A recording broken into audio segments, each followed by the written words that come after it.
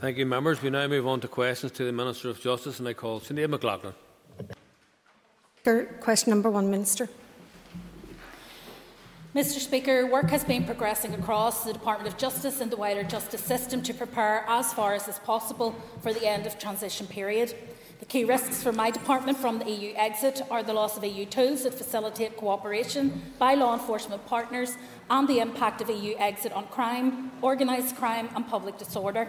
Planning to mitigate these risks continues to be impacted by uncertainty around the shape of any future security partnership and the nature of the wider relationship between the UK and the EU at the end of the transition period. Sinead McLaughlin, supplementary. Minister, for your answer. Does the Minister agree that the removal and access to the European arrest warrant would be a backward step for policing and justice here in Northern Ireland? Well, Mr Speaker, there are a number of tools for law enforcement within the European suite of tools and sharing and cooperation that we have, of which the European arrest warrant is key. There are other mechanisms in place at this point as a fail-safe mechanism when it comes to issues around extradition, but none of them are as effective or as efficient in terms of their operation as the European arrest warrant has proven to be. I call Emma Rogan. I just want to apologise for not being in my place earlier as well at previous question time. Does the Minister agree with me that a no-deal Brexit will leave our criminal justice agencies at a disadvantage in tackling crime, particularly along the border corridor? Mr Speaker, we are working very hard in order to ensure that we are able to maintain safety and security and good order in terms of the justice system. However, there will of course be issues around some of the protocols that we have been able to rely on up to date. There is, for example, a particular issue around data adequacy, which ensures that we can in live time share information across borders. That data adequacy agreement is not yet in place, and it is a key issue for justice should we exit the transition period without that agreement being in place. That is the day-to-day impact that this would have in terms of the ability of operational partners to share personal data for the detection and prosecution of pan-EU crime and particularly of cross-border crime. So there is clearly a challenge to be reached within the next 8 weeks. And there is a real pressure, I think, on all of those involved in these negotiations to get down to the detail, to get this over the line and to get an agreement which will allow us to continue to provide a safe, a secure and a good cooperative relationship across the border. I call Doug Beattie. Thank you, Mr Speaker. And thank you, Minister, for your answer so far. Does the Minister not agree that in light of contact between domestic terrorist groups in Northern Ireland and international terrorist groups in the Middle East, that following the end of the transition period, it would be folly for Northern Ireland not to align itself with the rest of the UK on the counter-terrorism and sentencing bill? Well, the member has strayed somewhat off the issue of the EU adequacy and preparation. The counter-terrorism bill, obviously, and terrorism in general, is not a devolved matter. It is a matter for the Home Office to take forward. However, there are areas where it impacts upon the operation of local justice. And as the member will be aware, I took the matter to the Executive. I liaised with party leaders, and unfortunately there was no agreement from the parties of this House how to actually get an LCM through this chamber in terms of having that legislative consent motion agreed, whether it be a limited or a full one. So unfortunately, on this occasion, it will be a matter for Westminster to continue as was the case before. I should have said that oral questions 8, 11 and 14 have been withdrawn, and I call Liz Kimmins.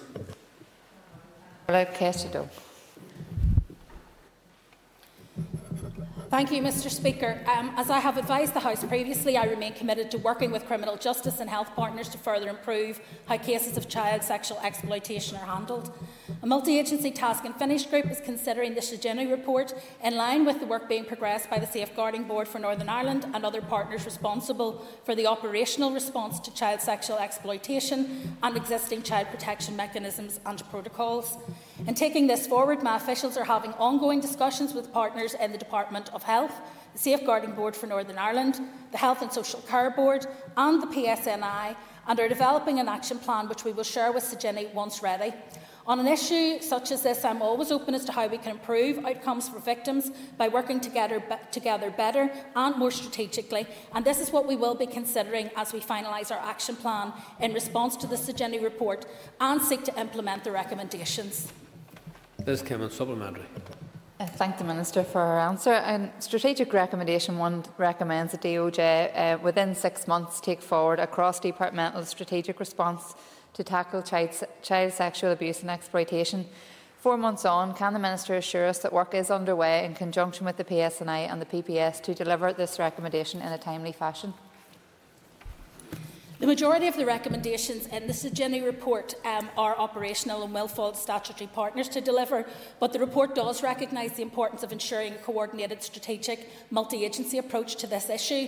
A multi-agency task and finish group is considering the report in line with the work being progressed by the Safeguarding Board for Northern Ireland and other partners responsible for the operational response to child sexual exploitation and existing child protection mechanisms and protocols. The group is also considering the Sagini recommendations alongside those in the recent Leonard Consultancy report on child sexual exploitation that was commissioned by the Safeguarding Board, given that there is a crossover in those recommendations. That should ensure a considered and joined-up approach to the strategic and operational recommendations in both reports. It will include how my department and our criminal justice partners best support those elements that have a health lead and vice versa. Through this, a more coordinated and effective response should be able to be secured. I call Paul Given. The Inspectorate's report was very critical of the lack of strategic leadership in addressing the outworkings of the Marshall report that was completed in 2014. It calls for a step change and it then makes the strategic recommendation that the Department of Justice need to lead the multi-department response to this. Can the Minister give an assurance to this House that she will take on that responsibility and drive forward the kind of response that we need to see? Yes, Mr. Speaker. Neil Bradley. Mr. Speaker, I note the Minister's work to date on this, but I would ask her, could you define or give a timeline of when we can expect to see some results from this work? Well, the Department obviously is working collaboratively in terms of taking this forward. My department doesn't have a strategic lead for issues in relation to child protection.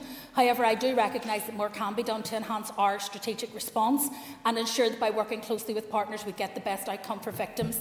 In terms of a timeline, there are some challenges. So, for example, around the Marshall inquiry, there were a suite of recommendations across a number of departments and bodies. Progress reports have been published by the Department of Health, while a Child Protection and Senior Officials group is also led by that department. And what we hope to be able to do is, over the coming months, to be able to provide more updates to the Committee and to the Assembly in terms of progress in relation to this serious issue. And I call Justin McNulty.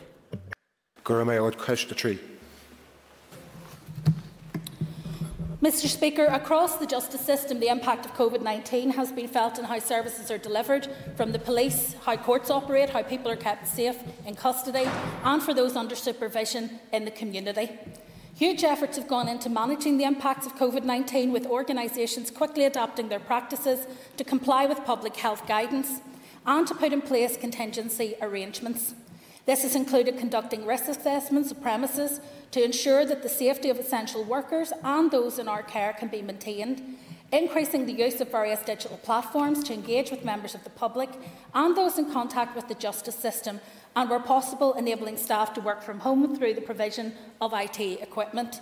Examples of innovative practice include virtual visits and virtual learning in custody, the increased use of live links by courts to enable remote access for defendants, victims and witnesses, and digital recording of statements provided remotely by victims and witnesses.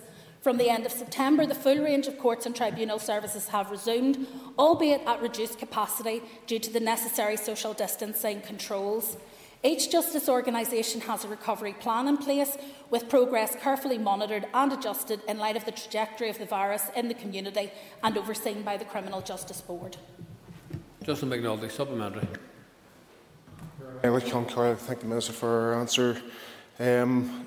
I'd just like further clarification in terms of working from home and social distancing in relation to policing. And can you give me assurance that all efforts will be made to ensure the most heinous crimes against the most vulnerable within our society will continue to be met with the full rigours of policing and the law? despite any COVID-19 limitations? Well, it's very clear that for most policing operations, working from home is not an option. Whilst there may be some scope for people to be able to operate remotely when it comes to paperwork and other things, most policing does require them to be present and active on the scene. I can certainly assure that there will be impacts on the PSNI as a result of COVID-19. I can't assure people that there will be none. That would be foolhardy. I think that the PSNI, however, have responded excellently when it comes to being able to respond to those challenges, which include the additional burden, which they didn't previously have, of having to manage COVID regulations and the enforcement procedures around those. But I think what we are seeing from the PSNI in terms of their response, it has taken a toll, certainly on officers, and there are issues about people having to self-isolate. We keep that under review, and where we are asked for more resource or more assistance, we are open to have that discussion with the PSNI. I call Linda Dillon, supplementary. Minister for answers thus far. Just the Minister has alluded to the fact that the courts have resumed. However, there obviously is quite a backlog. Can the Minister give us assurances that there are mitigations in place should there be any further COVID restrictions to ensure that that backlog is reduced and dealt with, particularly around family court cases and then in relation to those that have very vulnerable victims involved in? Well, as the member will be aware, Mr Speaker, significant work was undertaken within the courts to ensure that we were able to hopefully continue to operate the courts in as normal a fashion as possible once they restarted. So there was physical distancing measures put in place, reorganisation of courts. 2 court systems have been introduced so that deliberations are held in a separate court to the main trial. And quite a number of different and innovative systems have been put in place. Members will also be aware that we are looking at additional capacity in terms both of circulation space and potentially the opportunity to hold some of our family courts and tribunals at other locations. And the Department is working very closely with others in SIB and indeed some arts organisations, obviously, whose premises will not be particularly busy over the next period in order that we can utilise those to the best possible outcome for justice. In terms of the speed of processing, of course it is correct to say that there will be a backlog. At the moment, that backlog would suggest that we have now real-time reporting, and from that we can tell that there are around 51% more cases in the court system than there were on the 1st of March. So that is a significant increase in the number of pieces of business that the court has to do.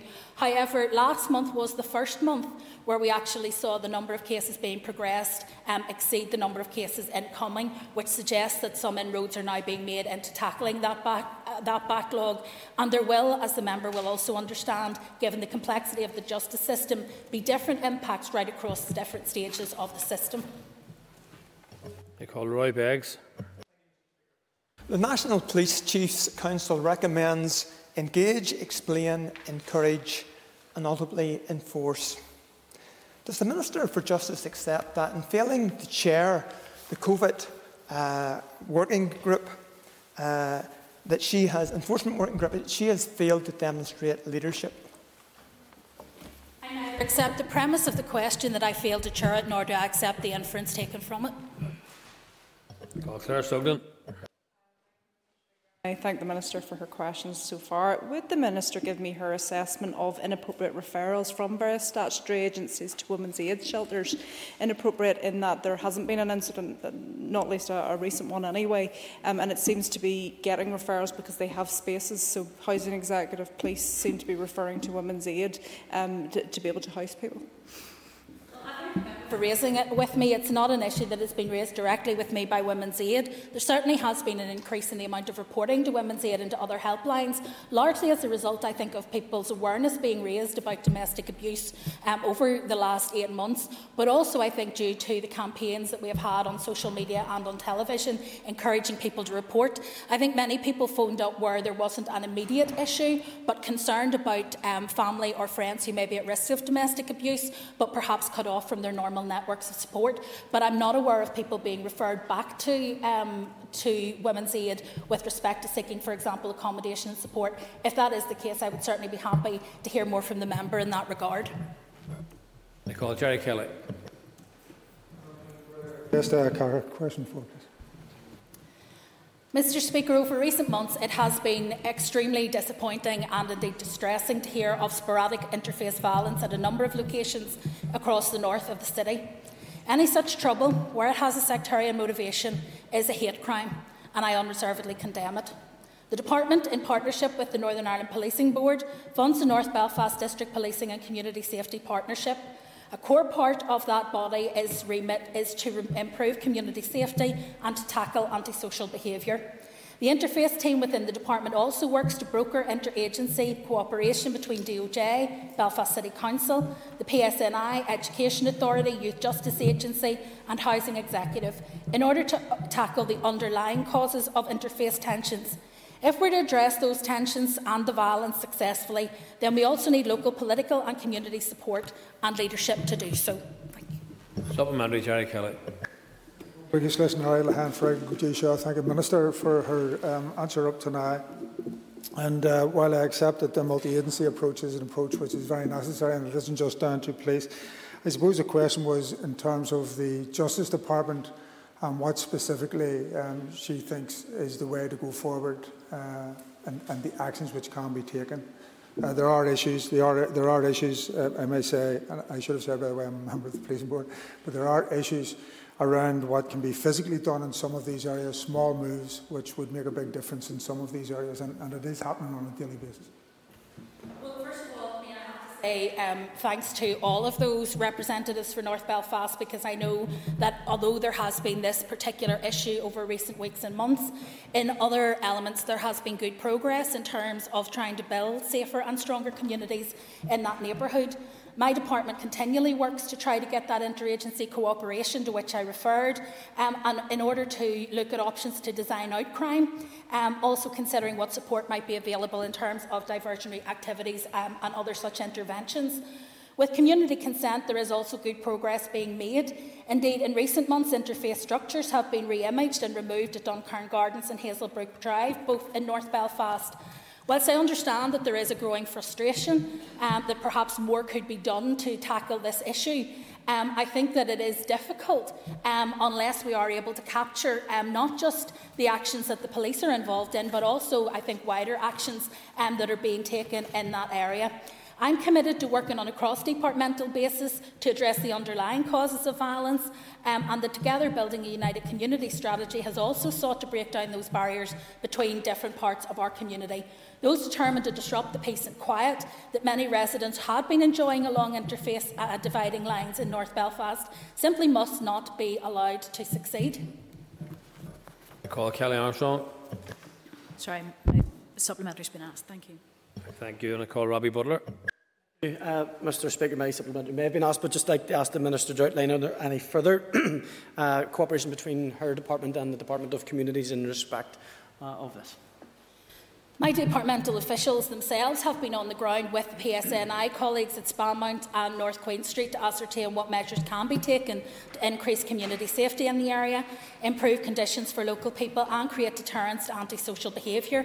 We also work in partnership with Belfast City Council, with the Northern Ireland Housing Executive and with other agencies who have their staff on the ground in those neighbourhoods. We also recognise that on occasions we will look to convene those with other roles to play in addressing these problems, and in other places we will just be making our contribution via established community and statutory partnerships. So it's important that it is not just that for the Department of Justice to lead on this, but it is something that we collaborate and work constructively with others about, and that includes agencies of the Department for Communities, clearly the Housing Executive and others. And I call Gemma Dolan.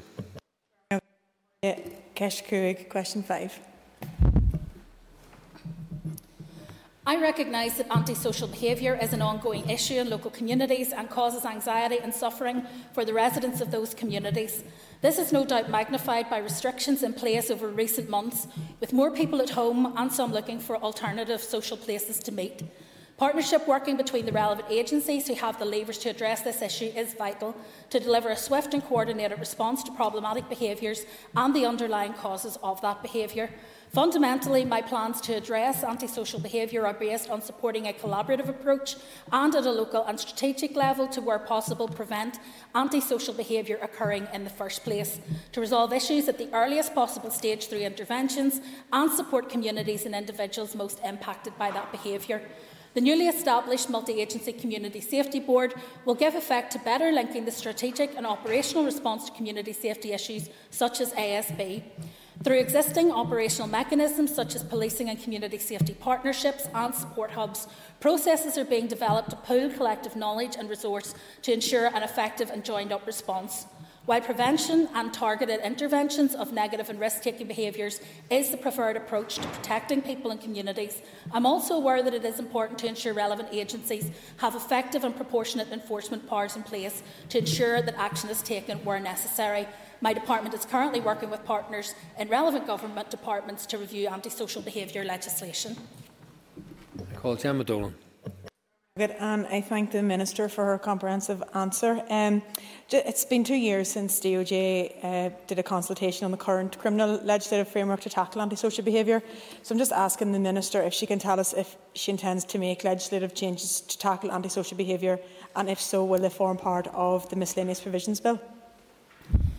Well, in terms of progress that's been made, I would be more than happy to meet with the member and just set out some of the actions that have been taken in terms of what we have been able to deliver thus far. Not all of the antisocial behaviour review will require legislation. Some of it will simply require a different option in terms of delivery. My officials are aiming to progress the outworkings of the review consultation as quickly as possible. However, a challenge is that some of the powers under consideration sit outside this department. Officials are therefore liaising with counterparts in other departments to agree which department will be best placed to take forward the powers that currently are under consideration. So it's not as straightforward as me simply bringing those matters to the House, but we will discuss that with other interested departments and try to seek a way forward. One of the key issues for the review is the ongoing challenges, particularly around Part 5, as you know, of the Criminal Justice Order. Given that it doesn't meet the policy intention of seizure and disposal of alcohol, current provisions allow for voluntary surrender only, and so the Department of Justice has taken steps, first of all, to improve PSNI powers to help address those issues, and are also talking with the Department for Communities, who has primary responsibility for alcohol regulation, in order to ensure that a better solution can be found. Call Gordon Dunn. Does the Minister recognise the need for additional resources for community policing? I think we all fully recognise the good work, especially within our constituency of North Down, the good work that has been done by community policing. And does the Minister continue to urge the Chief Constable to provide additional resources for community policing within our constituencies? Well, Mr Speaker, the issue of how the Chief Constable wishes to deploy his resources is an operational matter and one simply for the Chief Constable. However, he is on the record as having said that he believes that community policing is a priority, and therefore I hope that both he and indeed the members' colleagues who sit on the policing board will hold him to account in terms of how he delivers on that priority. Kelly Armstrong. Very much, Mr Speaker. I'd just like to take the opportunity to thank the Minister and all her department for the hard work that they have put up with throughout this pandemic. But the Minister has mentioned already the new Community Safety Board. As we all know, the issue of antisocial behaviour in our communities tortures some communities. I'm just wanting to find out then from you about that establishment, who all is on that Community Safety Board and what work is being done to avoid antisocial behaviour happening in communities. Well, it's very rare for community safety issues to be able to be resolved via either one agency or one board alone, and antisocial behaviour is no different. So the Multi-Agency Community Safety Board is a structure that aims to link the different strategic and operational responses to community safety issues together. The structure allows us to operationalise joined-up responses where necessary by stepping up and standing down a response group on any particular issue where evidence shows that it's needed. So, for example, the Community Safety Response Group was set up in May to consider the risks of antisocial behaviour in the absence of normal youth diversion and summer scheme interventions due to social distancing requirements. Without the support of formally approved and structured summer interventions, there was a risk of exacerbating the issue and of seeing a possible rise in young people entering the criminal justice system. Discussions in that case resulted in the Education Authority and PSNI working together to identify the most acute needs and agreeing appropriate mechanisms for engaging with young people. The Community Safety Response Group was also set up in August to address PSNI and NIHE concerns around unacceptable bonfires in some areas of concern. Again, agencies met on a number of occasions to address the associated ASB and related community safety issues from those. The learning from all of those different step-ups will allow us then to inform potential issues next week, in the future. Mark Durgan. Cian Corlia, and I thank the Minister for her answers thus far. Partnership and collaboration are pivotal to so much we do in this Assembly, and it's certainly important if we are to address and prevent antisocial behaviour. Speaking from my own constituency, the Housing Executive are always very proactive, always happy to engage with other agencies to address issues as they arise. However, it's my experience that there are some inconsistencies across the housing associations. Some are very proactive, while others display an unwillingness or inability to engage with other agencies to address these problems. Is this something that the Minister would consider raising with the Minister for Communities, if not the Federation of Housing Associations themselves? Well, I thank the member just for his input into this, and I think that is indeed something that we would be more than happy to raise through the Antisocial Behaviour Board.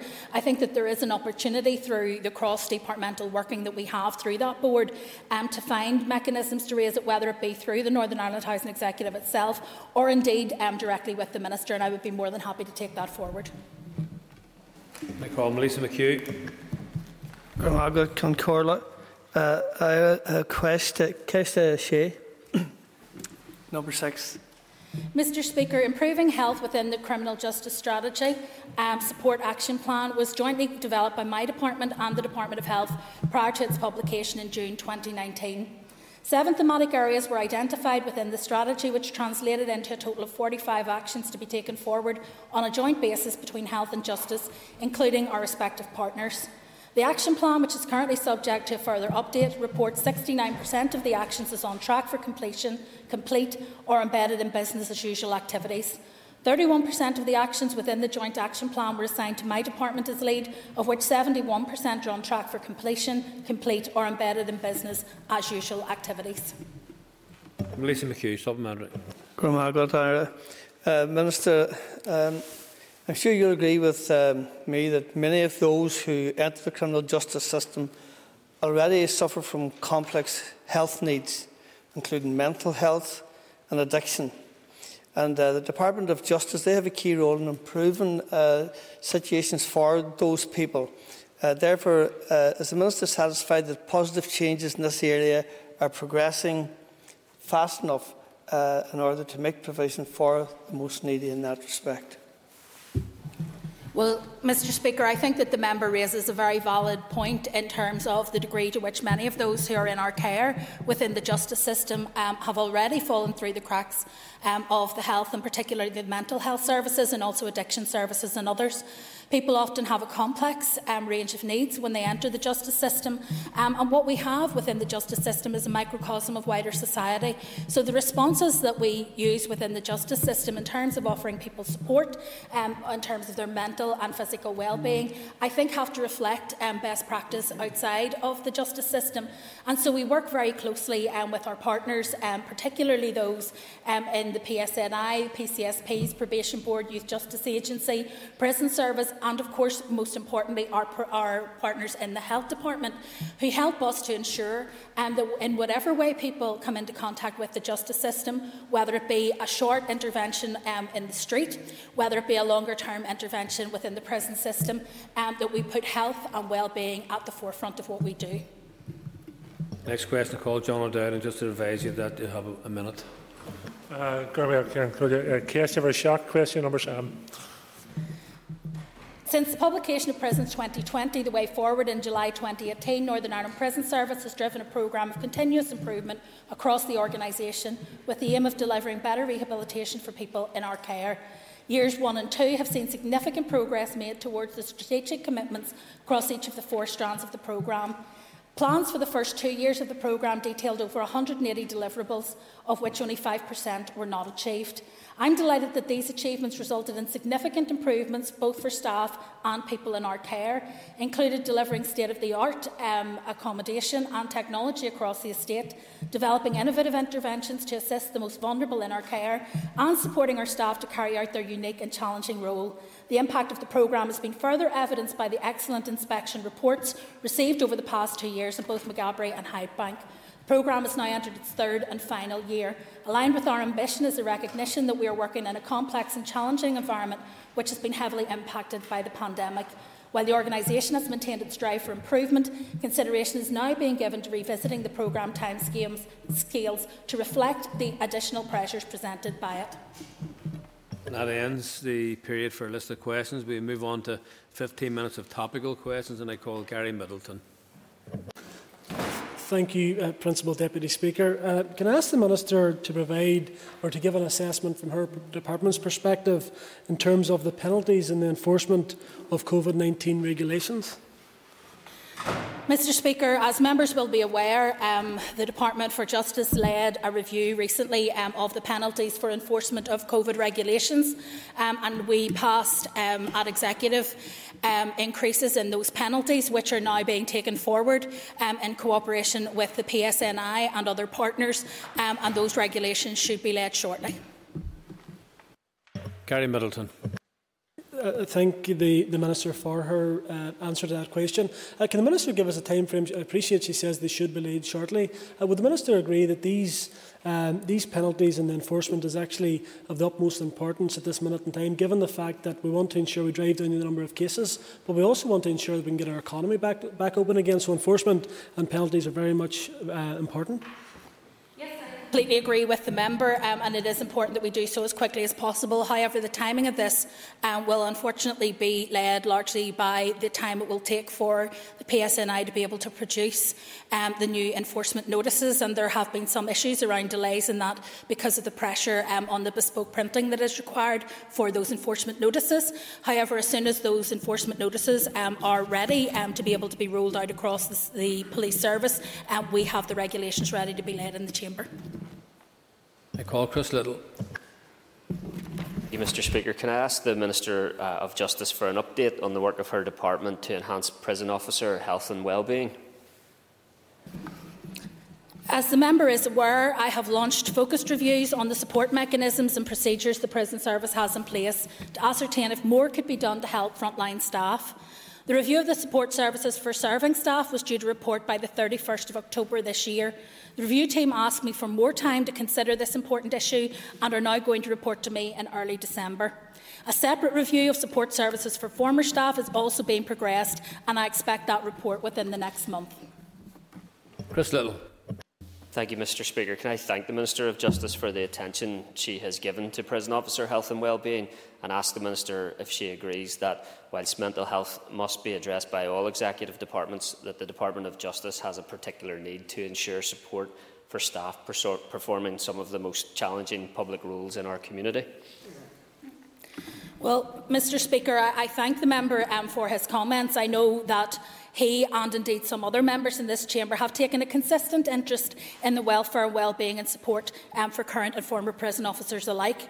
And I want to thank them for that. Prison officers carry out a very challenging and unique role in Northern Ireland and are to be commended for doing so. Wellbeing is embedded across the Northern Ireland Civil Service departments, and help is available from Welfare Support Service and from Inspire. I want to support prison service staff, however, in every possible way, which is why I launched the reviews. I'll consider the findings of those with NIPS and senior management as a priority once received. I call Colm Gildernew. Can the Minister outline what plans, if any, she has to allocate additional funding to the Police Ombudsman's Office to deal with the backlog of historical investigations? Mr Speaker, the Police Ombudsman has contacted my office and we are due to meet to discuss this matter shortly. It would be inappropriate for me, I think, to discuss in advance of that meeting what my intentions may or may not be and until I have heard her case. But as with any other application for funding, it will be accompanied by a business case, which we will have to look at carefully. However, I am committed to ensure that the legacy piece that was supposed to be agreed by us at Stormont House and supposed to be taken forward in short measure is able to proceed, because I believe that by not doing so, we are burdening both the PSNI and the Ombudsman's Office and indeed other parts of the justice system with policing the past when they should be mainly focused on policing the future. Colm Gillernew. Gorma agat agus gorma agat ira when fragra. Obviously, we would much prefer to see the Stormont House Agreement mechanisms implemented in full due to the pressures that Legacy is putting, as you have said, on the PSNI and the Police Ombudsman resources. However, the Minister, I'm sure, understands that many of these families have been waiting for many decades, including the family of Roseanne Mallon in my own constituency, for these investigations to be completed. Can you confirm if there are any funds ring-fenced to deal with Legacy and whether any of this will fund the Police Ombudsman? With respect to legacy funding was ring-fenced by the Northern Ireland office in order to deal with legacy. However, my department has been advised that that is only available to draw down for issues related to the Stormont House Agreement and its structures and the setup of those, but not for wider legacy issues. I've written again to the Secretary of State to seek clarity on that matter, given the inherent delay that his change of process has led to in terms of delivering on those legacy structures, such as the HIU and others. So at the moment, the funding for all of these issues in terms of legacy is one which is very complex and uncertain. And what I would like to see is some certainty brought to this entire process. And I absolutely agree with what the member says when it comes to the need for people who have been seeking truth and justice, where possible, to be able to continue to seek that and to get it in a timely manner. And I think it's important that we have the resources to do that. But I don't think that it is only for this Assembly and indeed the Executive to find those resources. I believe that the UK Government has a significant role to play in that regard. I call Maurice Bradley. Thank you, Mr Speaker, and I'd like to thank the Minister for her answers so far. Could I ask the Minister of Justice to detail how the justice system intends to deal with parental alienation? Mr Speaker, as members will be aware, we are about to have in the next few weeks the consideration stage of the Domestic Abuse and Family Proceedings Bill. Whilst it does not contain any specific reference to parental alienation, I do believe that the elements of that legislation which deal with the aggravating factors of the use and abuse of a child in such relationships can be captured by the legislation that we are taking forward. With respect to wider policy and practice in respect of parental alienation, as you'll be aware, the issues of families and the law around that actually rests with the Department for Health. However, we have had a long engagement with them in terms of parental alienation and how we can capture it as part of the domestic abuse offence. Maurice Bradley, supplementary. For that answer. It's just that I have been contacted by several constituents who have children and haven't seen their children for several months, even up to a year. Given the pandemic, many carers, primary carers, seem in some cases to use and take advantage of the pandemic to inflict self-isolation on the other parent so that they can't engage with their children. So how can the Department act to prevent this happening? Well, Mr Speaker, there are a number of elements to this. I think first and foremost it would be fair to say that when it comes to the justice system and particularly the family court system, that the needs and where ascertainable the desires of the child have to be paramount, and therefore there is a reliance, if you like, on the judgment of the courts in terms of this, but it is also informed by social work and by those who have contact with the family to ascertain their needs. The best outcome for children is for children to be able able to have full investigations in terms of being able to have full access to both parents. And ideally what we would like to have, Mr Speaker, is a situation where these family disputes don't reach the courts in the first place, but where they can be mediated. And as a result of that, there is an emphasis on mediation in terms of how we want to see the family courts and justice system move forward. Where it does end up in court, it is important, as I say, that the desire and the wishes and the needs of the children are paramount. And there is no excuse for preventing a child from seeing their estranged parent unless there is a risk to the well-being and health of that child. And I call Rosemary Barton. Thank you very much, Minister, for your answers so far.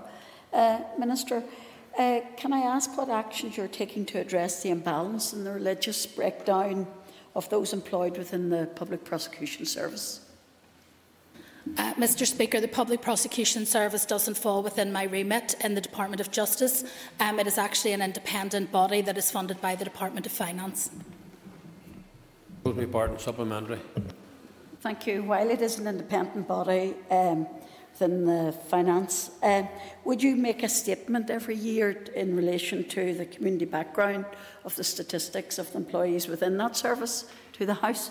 Mr Speaker, it would not be appropriate for me to make statements about the breakdown of people within that service because it is not a part of the Department for Justice.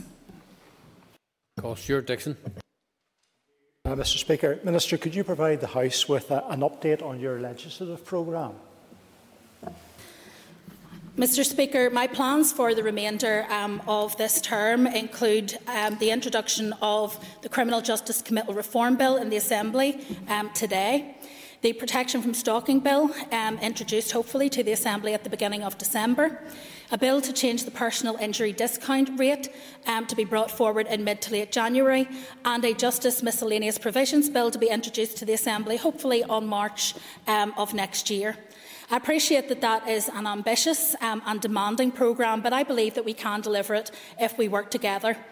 A good model is the committee stage of the Domestic Abuse and Families Proceedings Bill, where we have worked in partnership to improve and, I believe, enhance and sharpen that bill.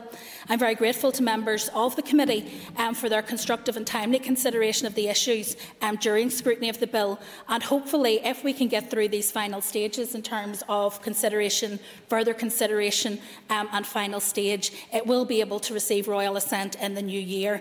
And as the Chair noted with some pride, despite people's concerns that we may, because we did this locally, lag behind Westminster, we're actually finishing ahead of them.